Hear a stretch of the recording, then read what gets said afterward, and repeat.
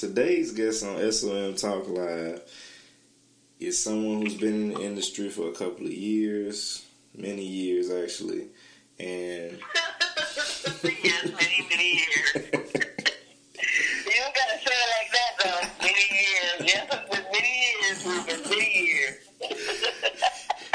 And we're going to be covering a couple of different things as far as the music and business aspects of the industry. So I'm going to let her introduce herself. And again, I'm your host, Ruben Wood, and this is today's episode of SOM Talk Live. So go ahead and introduce yourself. Well, my name is Jalen Furby. In the hip-hop industry, I'm known as Jalen Superstar, the sexiest manager in the industry. You heard that right, the sexiest. And just in corporate America and regular B2B business, obviously I'm just Jalen Furby. Okay. So the titles and everything that you do have, where do they stimulate? Well, the title of Director and Operator of American Kinetics is because I'm the founder of the company. And we've been in business for over 10-plus years. And so that just comes honestly. And Jalen is actually an abbreviation of my government name, Joshua Lynn, which is a biblical name. And that came by way of just my godmother naming me Joshua Lynn. And so when we first got our first record deal and we would go to different cities on promo, it would a 10-minute introduction, part of it, 5 minutes would be spent on trying to pronounce Joshua Lynn properly. And so DJ Super Dave, who is my brother, just came up with the nickname Jalen, and it just kind of stuck. And so professionally, just like Bill Clinton's name is William Clinton, I'm known as Jalen Furby, and it's just a short abbreviation of my actual name, Joshua Lynn. Okay. And then the superstar sexy part, well, that's obvious. That doesn't need any explanation. It's already explained for itself. Okay, so getting right into the interview then, as you can see. So definitely the next I mean, to be honest, Ruben, the sexy part, and it's a lot of people out there listening, and if you've followed my movement for years, you know, with everything there's growth, right? Mm-hmm. And so we didn't start at the point where we are today. We didn't start being an advocate in the state for health and wellness and working with the public and speaking in the schools. That's not where we started. We started in the clubs, promoting parties, hip-hop turned up. And so it just so happens that Roxy Reynolds, the famous adult star Roxy Reynolds, and I share a birthday, and we've done some joint promotions in the past. We've had celebrity birthday parties together where you had a combination of people in the hip-hop community and just people who are fans of Roxy Reynolds. And so around that period of time, and then also simultaneously, ex of mine song was on the rise in the country, and that kind of gave way to that whole Jalen Superstar, sexiest manager in the industry terminology, and that's where, you know, that's where it really comes from. Okay. So I did not know that as far as the whole Roxy Reynolds Yeah, you can't really do a photo shoot with Roxy Reynolds and come out of that without a title. And so I've never worked in the adult industry as an adult star. However, I've done photo shoots with Roxy to promote our joint parties here, our industry parties here in Atlanta, Georgia, and in Macon, Georgia. And so in those flyers, there's a joint picture of us. And so the Capricorn Cabaret series of birthday parties, that was something that we used to do early 2000,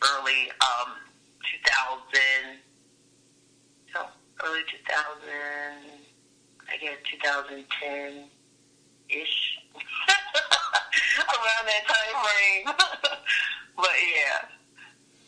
Okay, so now you did touch on SoopaFitt and the health and wellness side of things that you are actually doing. So could you kind of elaborate more on that? I sure can. You know, when we first got our record deal with Koch Records, now E1, I was 365 pounds and a size 26. Let me repeat that.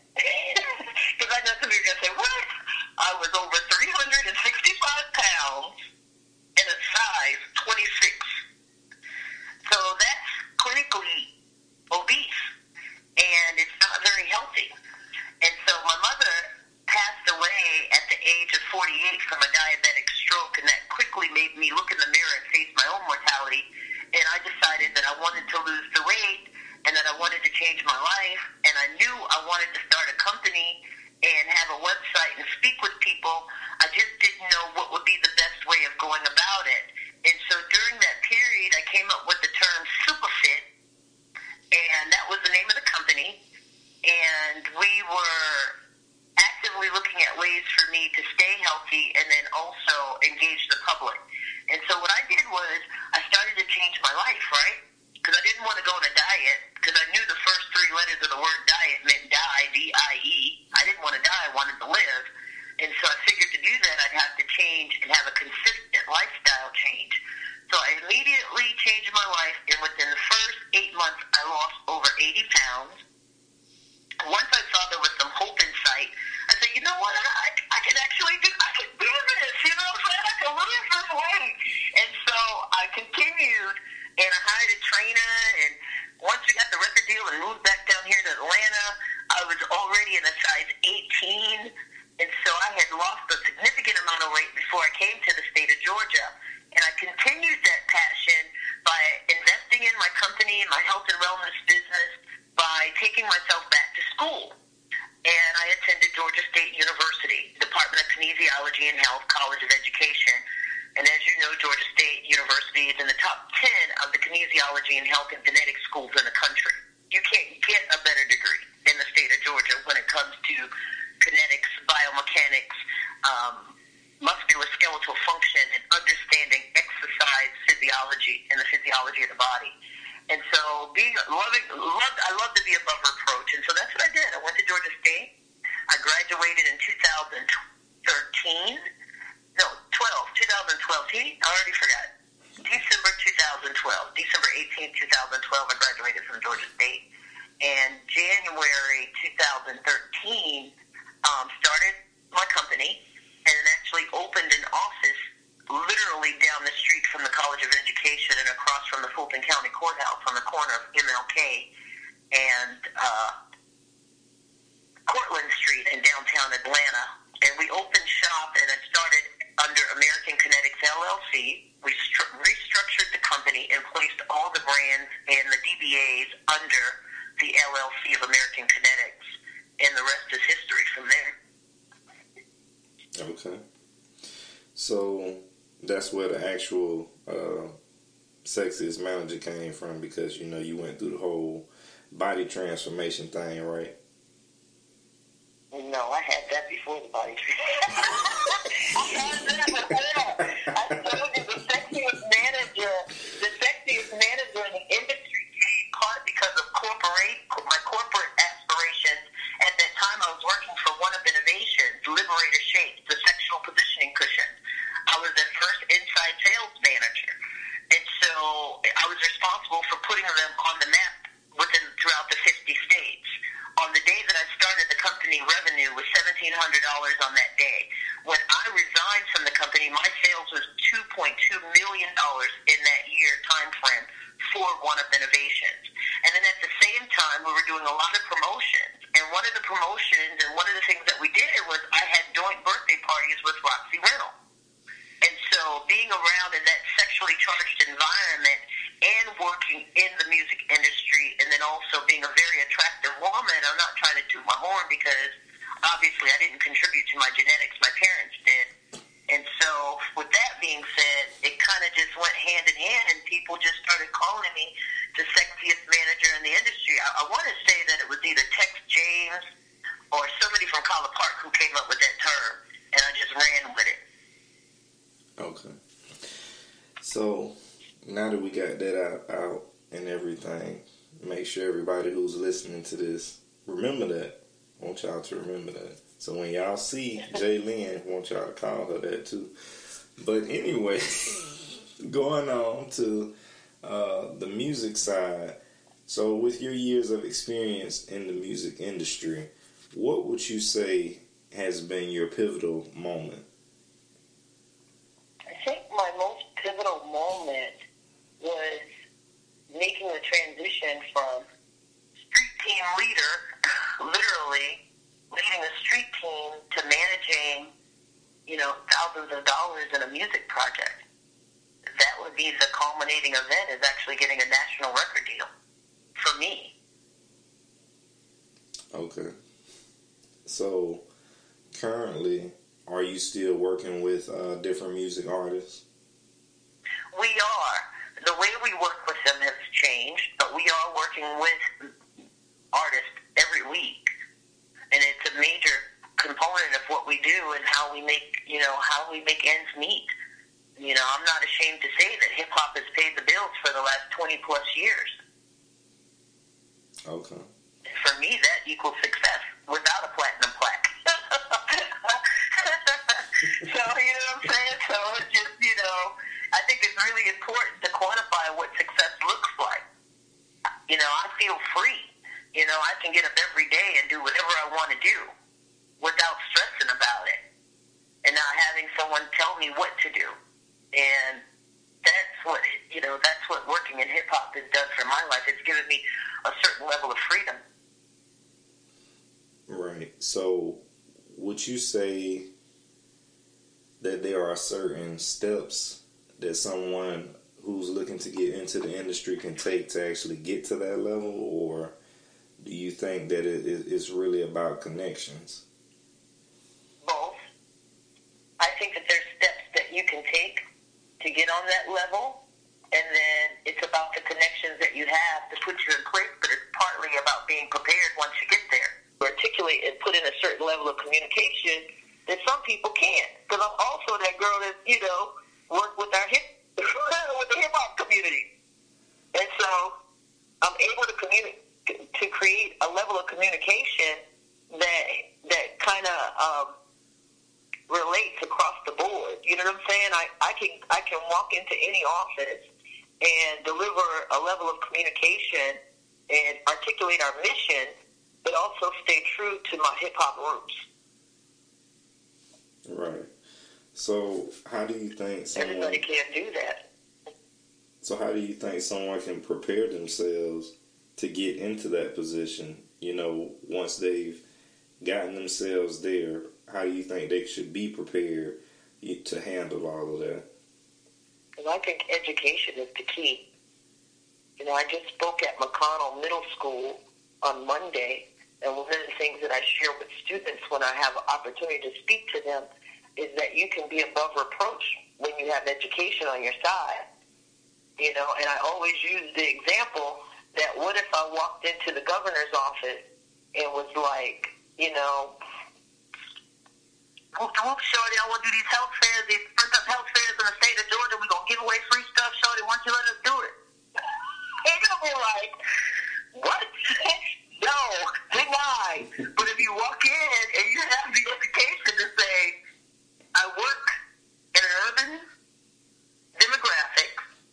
We have our pulse on niche marketing and native advertising.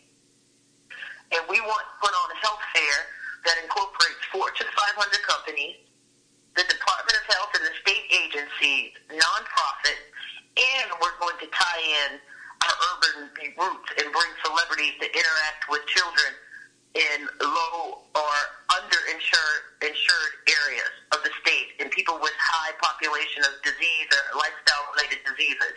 And what qualifies me to do that is I'm a Gulf War veteran, I'm a former police officer, and I'm an exercise physiologist. I think you probably have a better chance of getting it approved with the second approach versus whoop-de-whoop, we're giving away some free fruits and doing some health screenings, you feel me?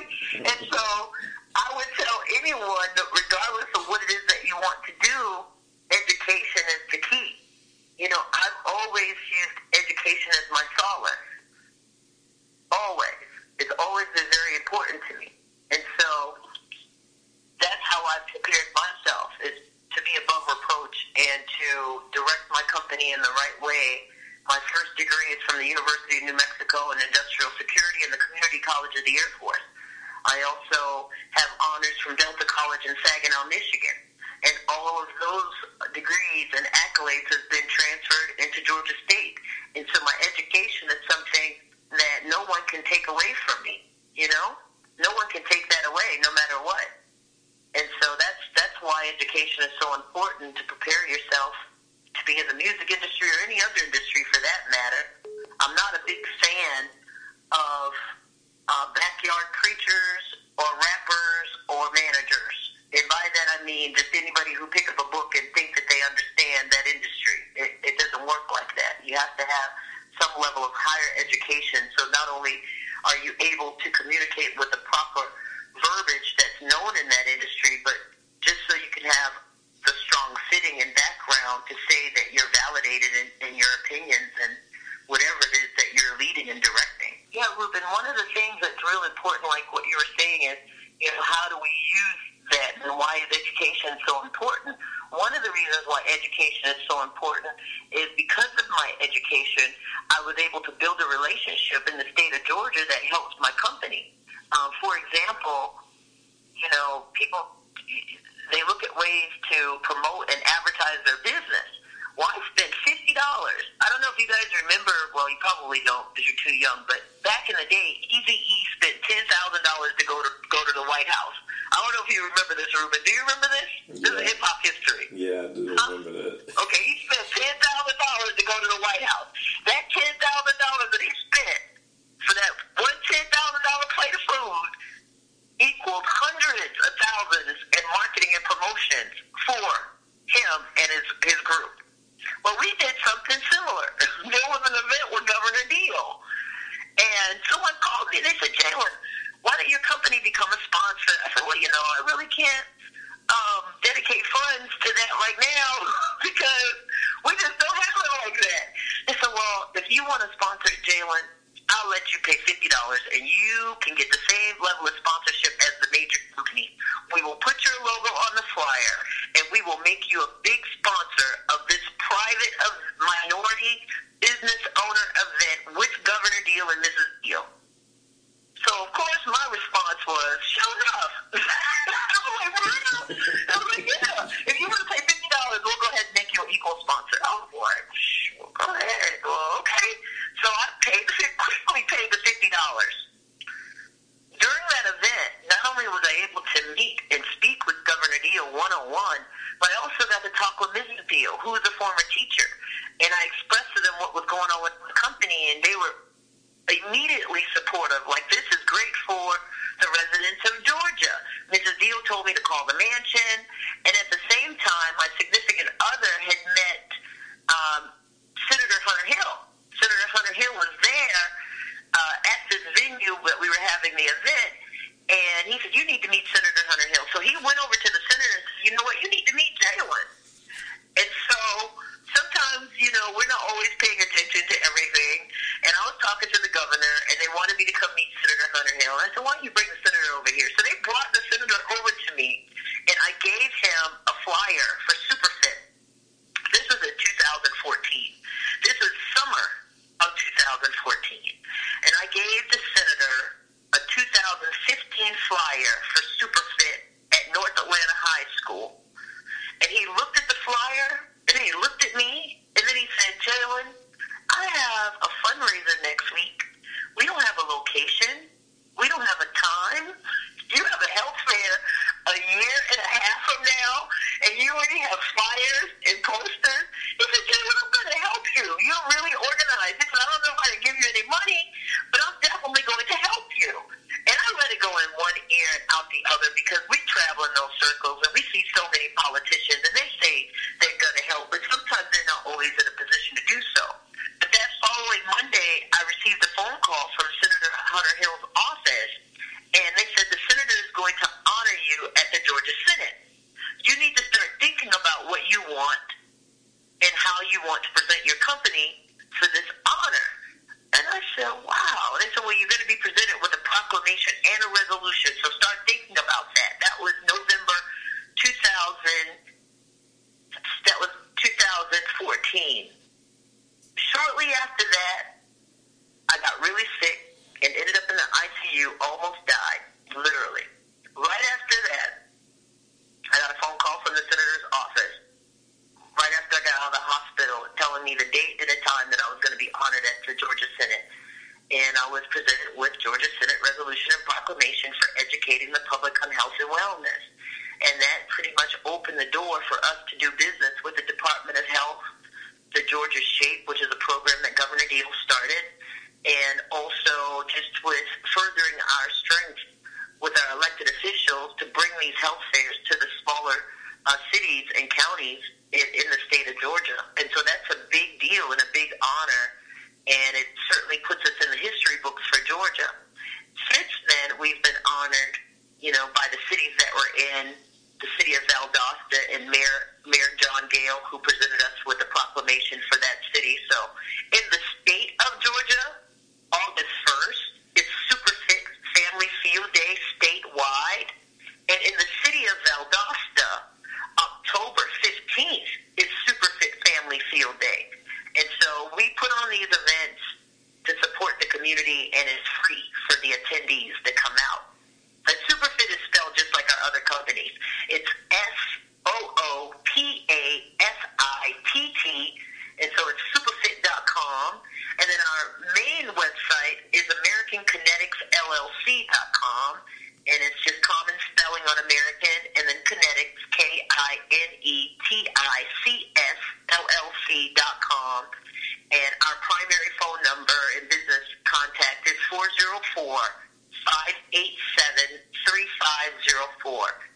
So, and you can hit us up on Instagram or YouTube at SoopaFitt, and that's SoopaFitt.com. And fit, frequency, intensity, time, and type of exercise is the number one strength principle. We use that acronym in getting people ready to work out and also giving them a benchmark to hold themselves true to. So you're only as good as the frequency that you're working out, the intensity, the time, and type. And so if you remember those things, you too can get on the path to being super fit. Okay. So, go ahead. I just think it's really important. So when it comes down to education in the music industry, do you think, from what you see nowadays, that a lot of people lack that? So what I see on my end, I feel like a lot of people have that because I work with producers who are certified and who graduated from Full Sail University out of Florida. And so they understand their craft and they take it very seriously. I would say 10 years ago, when I was working with the Hood Stars, they didn't have any education and they don't take it seriously. But I had to move away from that because it wasn't benefiting my business or my family. And, it's not a hobby to me. And so if you're working with artists, and I'm not going to name any names, I can, but I'm not. But if you're working with artists who have absolutely no money, they have no budget, but they have a hit song, and you go to work with that artist and you believe strongly that that artist could sell and do numbers, and you invest your own money in their career, and you get their song on the radio, you get them some outfits, you shoot a high-quality video that can be played on TV, you get the song mixed and mastered, you get them out there to do promo shows. Mind you, they don't have any money, they don't have any investment in their own project. You pick them up, you take them to their shows, they don't have any gas to get there, and you invest thousands in getting them off the ground. And when they do their first paid show, in addition to your 20, 25%, some people even charge 30, 35%, regardless of what your percentage is, in addition to that money that you're owed off of their first show, you also get to recoup some of those expenses. Doesn't mean you have to take all of the money from their first show, but it does mean that you're probably going to get about 50% of that first show and going forward until they pay you back for what you've invested. Now, here's where the problem comes in. Of course, if you're dealing with Savage MLK or Savage 1, 2, 3, they might not realize or understand percentages, recoup, investment. They may not understand all those terms. They may not even like it. But I can assure you this, once you put their song on the radio, their head's going to be swollen. They're going to think they're the next hottest thing since Future or 2 Chainz, and they may not even have a regional hit. They might just be blowing up in their hood. And so for me, I know that there's a lot of people out there who think like that and work with people who are like that. I've worked with them. We just don't do that now where we are as a company. We don't work with those type of people. If you don't have a budget, if you're unable to pay us for the services that we're providing, regardless if they're marketing, media, management, what have you. If we're building a website, regardless of what it is that we're doing for you, there's a cost associated with it, and those monies have to be paid up front. Otherwise, we don't provide the service. So things are provided a la carte turnkey now versus investing in someone else's dream, and they may not even have the ability to turn a profit. You know, they may have a good song, but doesn't mean that it's going to be profitable. Because in order for it to be profitable, the artists themselves have to understand marketing relationships, making sure that they honor, you know, sponsors and brands that support them. And unfortunately, there's a lot of people out there who are very talented who do not understand those concepts. Right. So, one thing that you did just talk about as far as with sponsors and with artists. Now, with your years of experience in the industry, have you seen many or at least a couple of artists get some type of sponsorship deal or endorsement deal and they mess it up because they didn't take it serious? Oh, absolutely. Absolutely, I've seen that. I've seen people have record deals but didn't understand what was going on and called up to the label, and the deal got canceled before the ink could even get on the paper. Wow. And that I will name Pete Baker, 2001. We had a deal for him out in L.A., and he didn't understand what was going on, and he called up to the label trying to represent himself, and because of the way he handled it, they didn't want to deal with him. Also, think about Chingy. He's not one of my artists, but Chingy was on Ludacris. He didn't understand how to balance his books. He was spending money and thought someone was stealing money from him, and every time he checked his books, things came out right. What happened? He got dropped from his label. That was old school music industry. People don't like those type of headaches. Nowadays, good luck. If you're a headache, good luck, because they're not writing deals the way they used to. And so where we are right now in 2017, an artist almost have to have their project off the ground, have mega digital presence in addition to already making money. So you don't really see a lot of artists out there just with their hands open like you used to.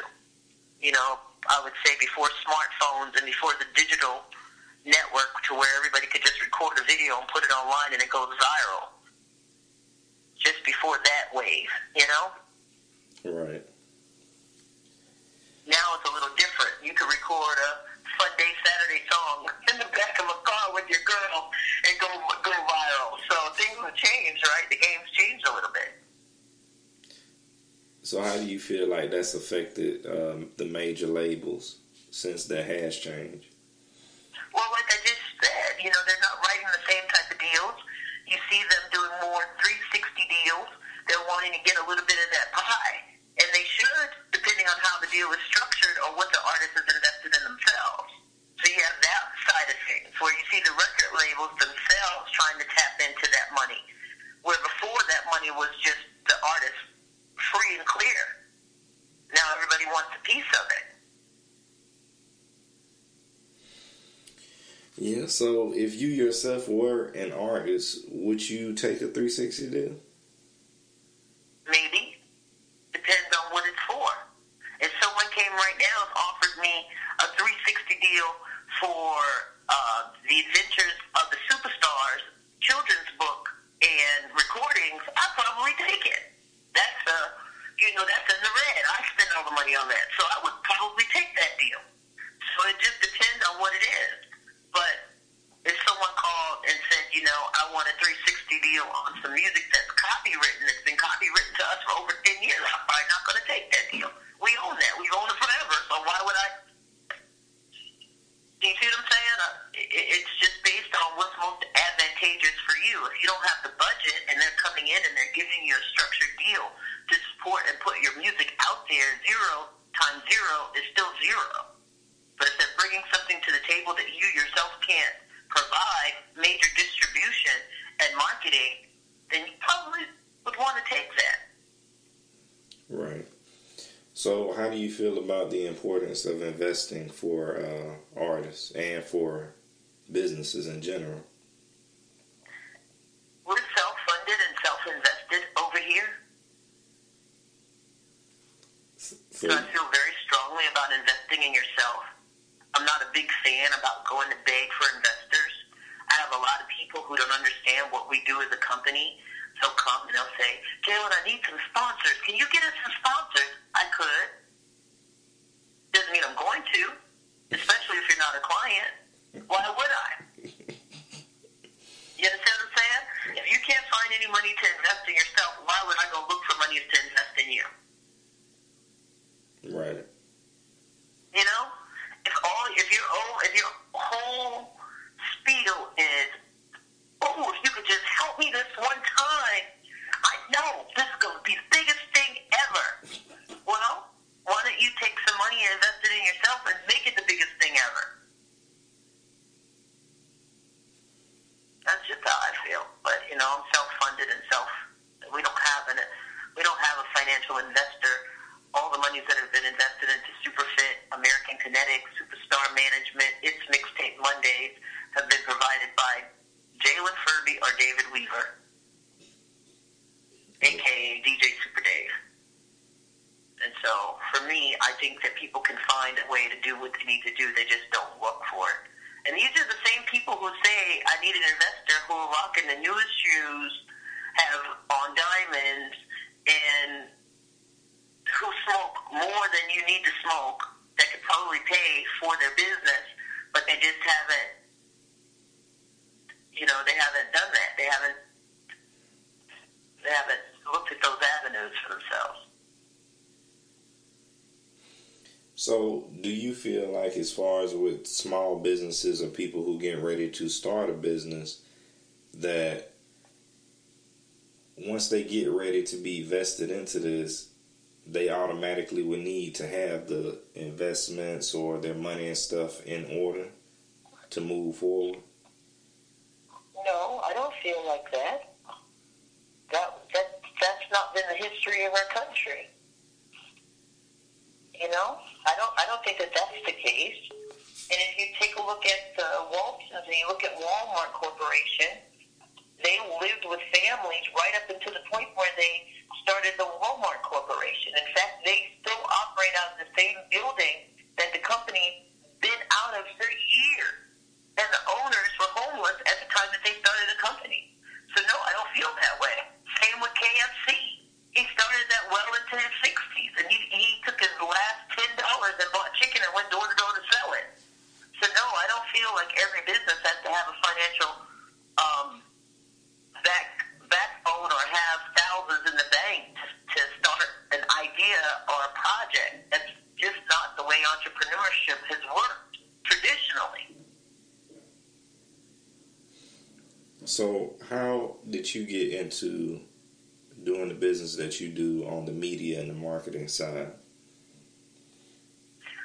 Well, I've been in media and marketing since before graduating high school. One of my first jobs was marketing surveyor inside the mall, doing marketing surveys for companies like Kellogg's and Pepsi.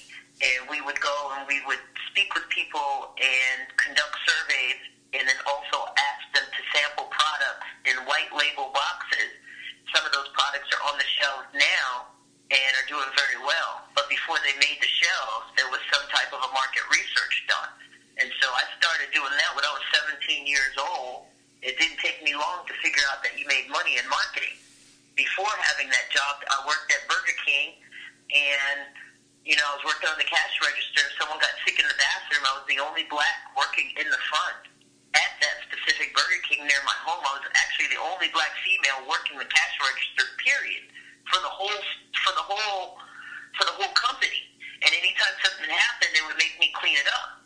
And so one night, I just decided to say, screw it. Somebody got sick in the bathroom, like, you clean it up. I'm like, I'm not even on the station for cleaning it up. I'm on the drive-thru. I'm not on the cash. Well, you still going to clean it up? I said, well, you clean it up. I quit. What are you going to do? It doesn't matter. I quit. The next week, I started working in the mall, and I worked with some of my aunties. It was their regular job that they used to pay